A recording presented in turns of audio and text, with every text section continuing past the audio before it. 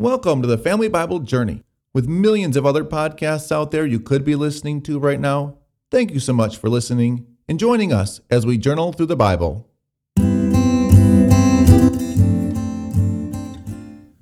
This is episode 21, season 1 of the Family Bible Journey New Testament podcast.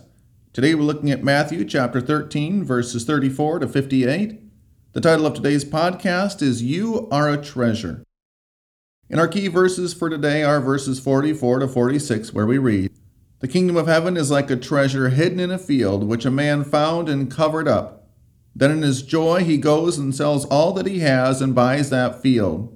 Again, the kingdom of heaven is like a merchant in search of fine pearls, who on finding one pearl of great value went and sold all that he had and bought it." This is the word of the Lord. In this chapter, we have two parables of judgment and wrath that are sandwiched or bracketing two parables of redemption, those parables that we just read.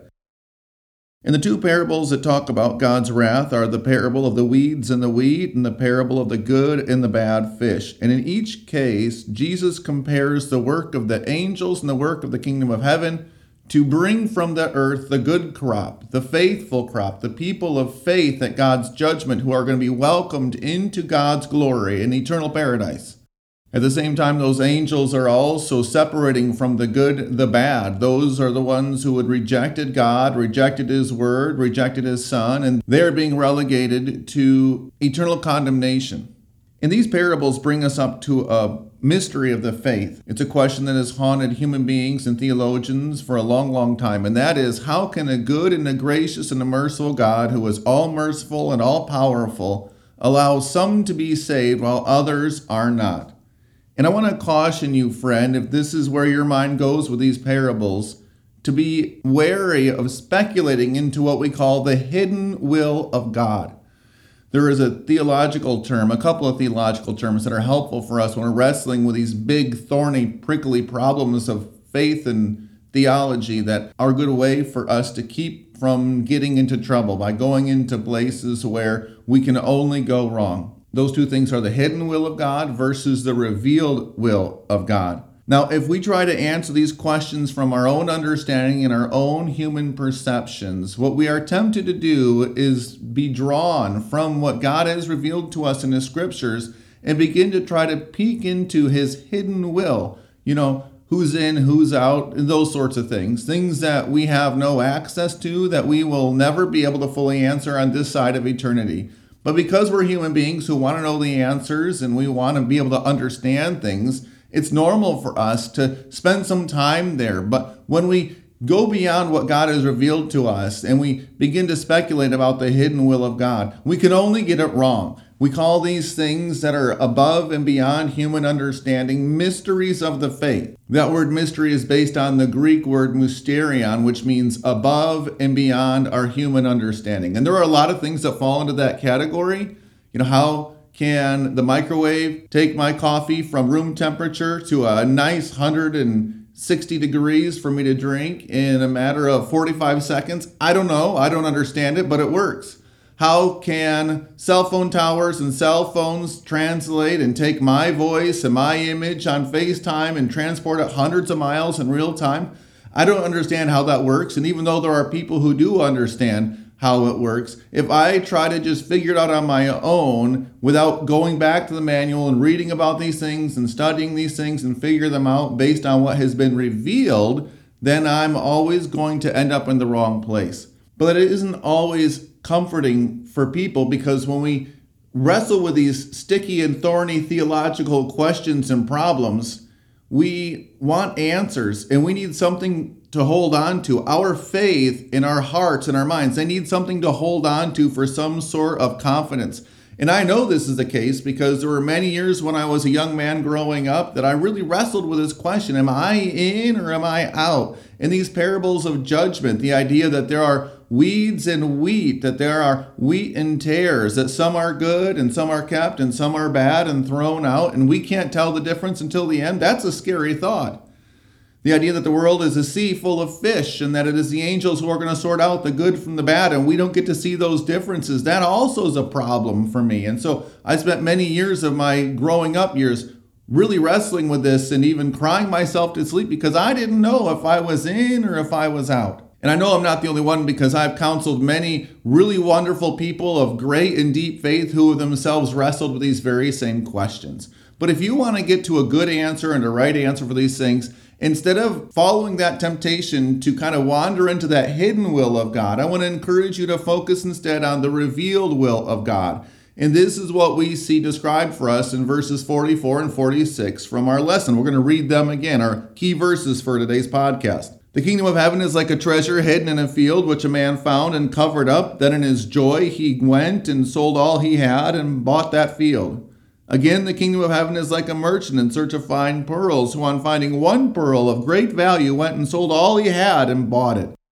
In these parables, if we get the object and the subject right, we're going to do ourselves great service, because the way I read these passages is that you, my friend, are the treasure hidden in the field. You are that pearl of great price.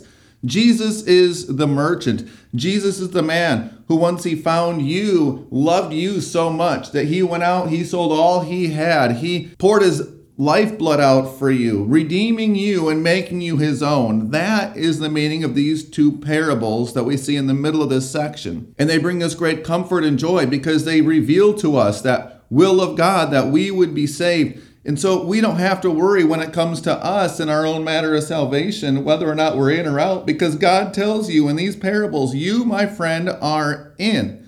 If I look at myself, if I look at my own quality or how well I believe or how hard I try for God, all I'm going to see is sin. All I'm going to see is failure. All I'm going to see, and I'm talking about myself right here, maybe you don't feel this way, all I'm going to see is disappointment, and I'm going to feel the wrath of God because the law is always there accusing me of the things that I didn't do that I should have done, or pointing out to me the things that I shouldn't have done that I did do. And I'm an utter wreck at that point in time. When my focus and my gaze turns to Jesus and I see in him the love of God outpoured for me on the cross, his love revealed for me in Jesus becoming my salvation by taking my sin upon himself and dying for it, paying that great price for me so that I can be his forever, then I receive the comfort and the hope that I need, the peace for my soul that only God can provide. And this is what we call the great exchange. This is something that we'll use occasionally during the podcast, the great exchange, the idea that Jesus takes our sin and we receive from him righteousness, the idea that Jesus experiences the pain of death for us so that in him we can receive eternal life. That's the great exchange. And one of the passages that summarizes this really well for us is 2 Corinthians chapter 5, verse 21, where it says, "For our sake he made him to be sin who knew no sin, so that in him we might become the righteousness of God." This is a mystery, but it's a mystery that's been revealed to us because in Christ Jesus, you, my friend, are loved. You are redeemed. You are a blessed child of the Most High God. Not because you deserve it, but because Jesus deserved it. Not because you want it for yourself, but because he wants it for you. And he wants it for you enough that he took the most important thing, the matter of salvation, out of your hands. He's taken it upon himself. He's paid the price. He's opened heaven's doors for you. And that is the good news of God's redeeming love in Christ Jesus. And so this chapter of parable concludes with another parable that moves us beyond these mysteries of faith. And Jesus talks about how those scribes who are trained in the kingdom are like shopkeepers. They bring new and old treasures out of their storehouse. And that is the work of the preacher, friend. That's the work of a pastor. That's the work of every Christian who, spending time in the Word, discovers new things and new facets and new wonderful revelations of God's love, while at the same time being reminded of those old, basic, bedrock, foundational truths that are ours in Christ Jesus. And this brings great value, I believe, to the parables, because Jesus gives us these parables as little short stories or little illustrations of God's love that are profound, that are truly beyond our understanding, so that we can spend our entire life pondering them and wondering about them and considering how it is that these things work out for us according to God and his great love.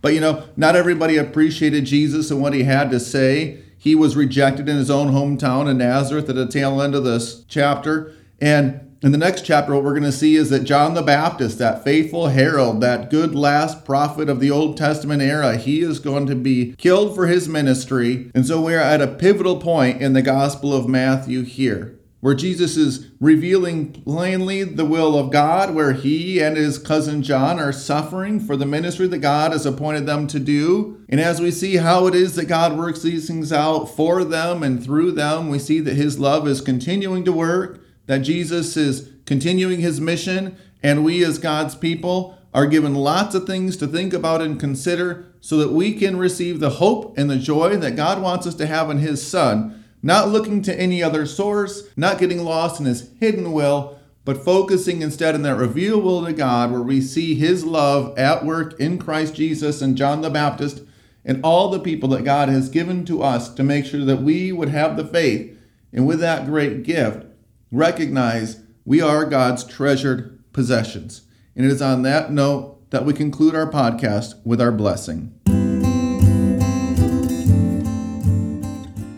We appreciate your prayers for our podcast. Please pray that God would bless us with his Holy Spirit, with listeners, and the resources to do the work he has put on our hearts to do for you and everyone else who may be listening. Our blessing for today. You are God's treasure. You are the pearl of great price. Amen.